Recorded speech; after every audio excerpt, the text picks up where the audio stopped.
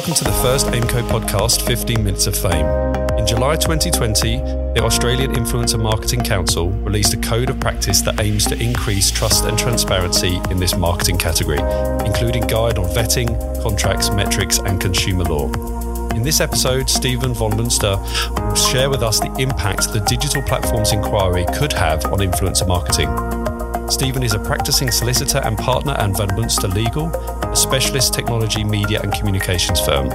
Stephen has specialised in advertising, communications, marketing and media law since 1995. He has developed a keen interest in emerging technologies, media and interactive digital media landscape in recent times, and has advised extensively upon disruptive technology platforms, social media, online reputation management and artificial intelligence technologies. He is presently assessing the ACCC response to the Digital Platforms Inquiry and the related ad tech inquiry, and providing assistance and guidance to the industry and agencies. Welcome, Stephen. Thank you. Look, last year, the digital platforms and data was a big topic in the public, mainly due to the hit Netflix show, The Social Dilemma. You presented on the Digital Platforms Inquiry at Umbrella 360 in November, giving an overview of the inquiry, and key elements of that was in ensuring that there was around protection of consumers and their privacy and personal data, the regulator court actions, and what the future may hold. Stephen, what would you say were the takeouts of that summary for you? Well, Patrick, first may I say thank you to you and your listeners for inviting me to talk on the first podcast. It is a very broad area that we're dealing with, and as we sit here today, it would have been very difficult to envisage only 10 to 15 years ago just how much of an impact on our society digital platforms and social media would have had. And as we can see today, it transcends everything we do in our daily lives. The Digital Platforms Inquiry, for your listeners that don't know, came about because of the issues that started to arise with the big technology companies and leaks of data and problems that are associated with that transparency issue. So there's been a lot of benefits to society from the platforms and social media, but there's also been somewhat of a dark side. And the government, our government, federal government, has decided to step in and do something about it.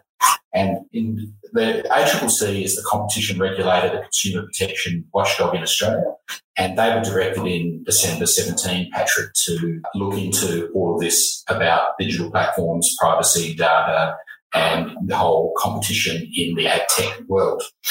They went away, and in July 19, some 800 pages of a report was released. It's an extensive report, and it transcends a lot of areas to do with digital platforms. The government responded to that report in December 19, and as a result of that report, Patrick, a number of inquiries have spawned. One of them is the ad tech inquiry, which is very much looking at the technology stack and the players in that market. And it's all about the complexity and opacity of ad tech and ad agency services. And they're due to report finally to the government on the 31st of August of this year. But they've just released an interim report, Patrick, just last week. And they've pretty much said that there's a real problem and a real lack of competition in the digital advertising supply chain in Australia. And that's very interesting because obviously Google has a dominant position and it can affect influencers because influencers are part of the digital economy and are part of that chain that gets consumers' eyes and onto the screen and assisting with the promotion of products. There's also been an interim report for the general digital platform inquiry that came out in October last year, and that focused on consumer protection and privacy on messenger services such as WhatsApp, iMessage and Facebook Messenger. So we're seeing a lot of things, and at the moment there are 3 major court cases going on, 2 against Google and 1 by the ACCC and 1 against Facebook by the Office of the Information Commissioner, and that's focusing on what happened with Cambridge Analytica in part. So there's a lot going on, Patrick, and we're going to see some significant changes and regulation for those in the whole ecosystem of digital that have personal information and data as their business model and centre of gravity. And we have to argue that today that's almost everybody. So let's try and take, I guess, that 800-page report and try and distill it down. So I thought we should break this up into impacting in 4 parts: the buy side, the influencer technology companies, the talent and talent agencies, and lastly, the social platforms. So let's get into the buy side. So media agencies, social and PR agencies will use data to inform their discovery, selection and reporting of influencers. How will this impact them? And do we assume then that this restricted data will make it harder to target consumers and select influencers? Well, I think what we're going to see, Patrick, is that the way in which influencers' data is used to discover, select and report against influencer will be more strictly controlled, because a lot of that information is personal information and data to the influencer.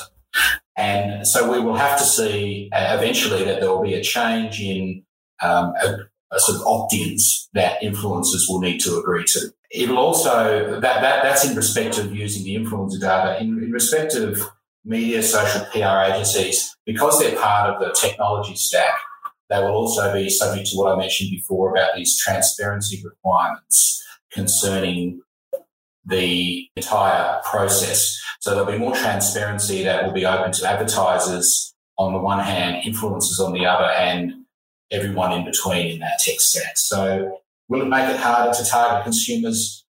Yes, in the sense that there'll be more systems and processes and disclosures that will need to be made, but those that get across it and know what to do should be able to get on with, hopefully, with business as usual in a more transparent way.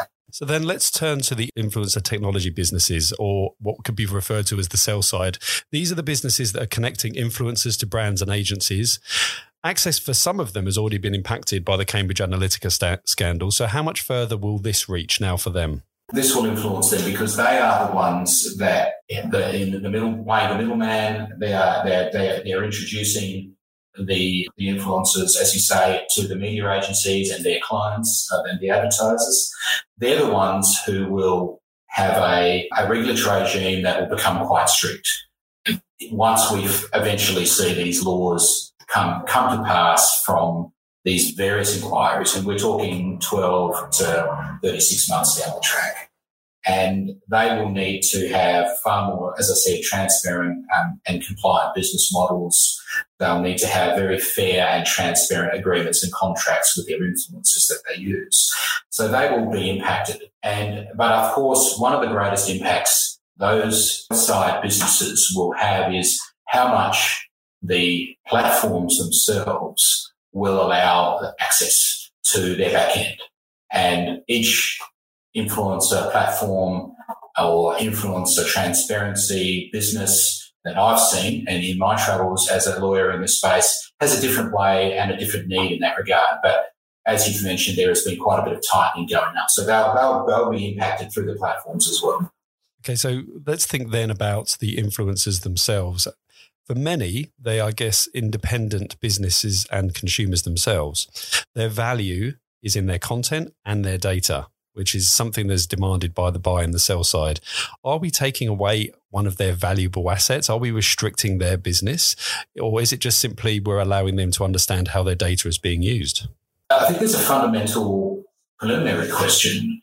Is it their data and is it their asset, as you put it? And that's an exceptionally important question, because who owns it? We can define personal information as being something that identifies an individual. And one thing for your listeners to understand is the definition of personal information will change and will become more what we currently think to be anonymised data will be defined to be personal information, so we'll be caught by the laws. But I'm talking about the personal information and asset that a influencer builds on a social platform. Who owns that? Well, the platform actually owns it. And as Donald Trump found out very recently with his entire Twitter account being deleted, he didn't own it at all.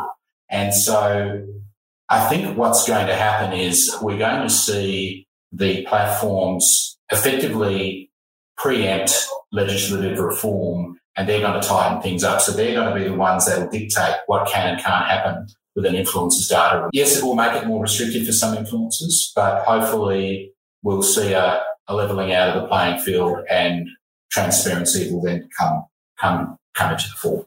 Lastly, you touched upon the social platforms, and I guess that's a theme throughout all of the questions here. For them, I guess the self-regulation seems to be their favoured direction.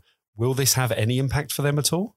It will, because the whole reason, Patrick, that the digital platform inquiry came to be and now has effectively opened a Pandora's box on and shining a light on the dark practices of data capture and data sharing around. I think the self-regulation model has failed because it has all been lost in the technology and the business models. So they would prefer to self-regulate, but they're going to get regulated. And that will happen through privacy laws, consumer laws, mandatory codes of practice that the platforms will be subject to, and we're going to see that tightening. So they're going to want to be seen to eventually, depending on which platform we're talking about. Some are more open to it than others, but we will see they will be changing their rules to comply with what they believe are the laws. And one of the big changes we will see in Australia is that we will start having a GDPR regime more similar to the GDPR than we currently have today, which is a much more tightening and more protective regime for consumers. So, look, at the end of the day, will it have an impact? Yes, it will. How they are going to tighten up will depend on the platform, but their terms of use and the terms of service will change, and influencers, agencies, and buy and sell side, supply side businesses will have to conform. For many, when the terms and conditions get updated, I wonder how many people are actually just pressing accept and not really looking at the terms and conditions in there. So, what we've tried to do, I suppose, through all of these questions is there's a lot going on there. And clearly within that 800-word document, we could be talking forever around this. Finally, though, Stephen, thinking about how far-reaching this inquiry could go, let's just finish with, is this a good thing?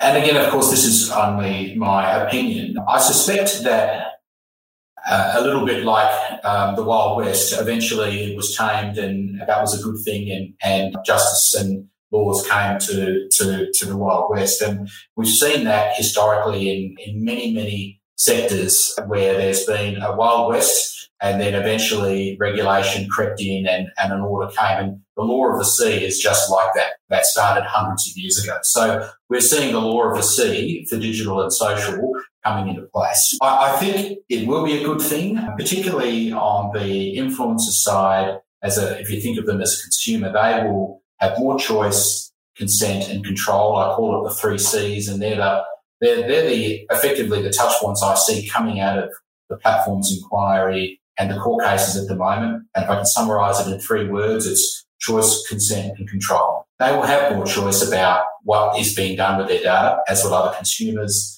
They'll have to give consent to that on a item by item or a granular basis, rather than some broad consent they forgot about, as you mentioned, just clicking I accept. It'll be more than that. It'll be an actual physical thing they have to do. And then thereafter, they'll have control of what happens with their information. And that will be a good thing. The only chilling effect that I have some concerns about, as would perhaps everyone in the ecosystem, influencer ecosystem at the moment that we've been discussing, is whether it'll slow down the selection of influencers, whether influencers, consumers will have less choice and less personalisation, less commercial benefits available to them because of effectively regulation. But I suspect as time goes on, they will harmonise and we'll just have a more open and transparent system that allows commerce to get underway.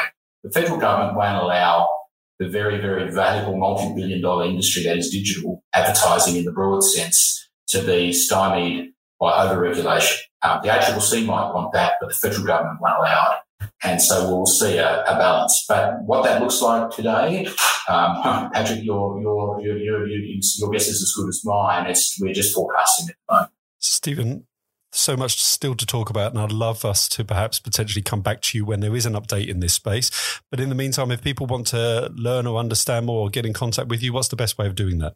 Well, if people would like to have a look at our website as a traditional place to go at www.vonmlegal.com, and that's www.vonmlegal.com, and there we have a knowledge centre which actually has a significant summary of what I've just spoken about in an article there, plus many other articles on social influences. And if they want to reach out, our contact details are there by email or phone or the traditional methods, so they can reach out, want to have a chat. Happy to talk people through the issues as I see them. We are looking at releasing more information on this space as more reports come back from the government, cases are decided, and we'll be trying to give the industry some more insights and help as we can. Amazing, Stephen. Thank you so much for that, and we appreciate you being our first guest on the podcast. And I'm delighted to be here, Patrick. Thank you for having me.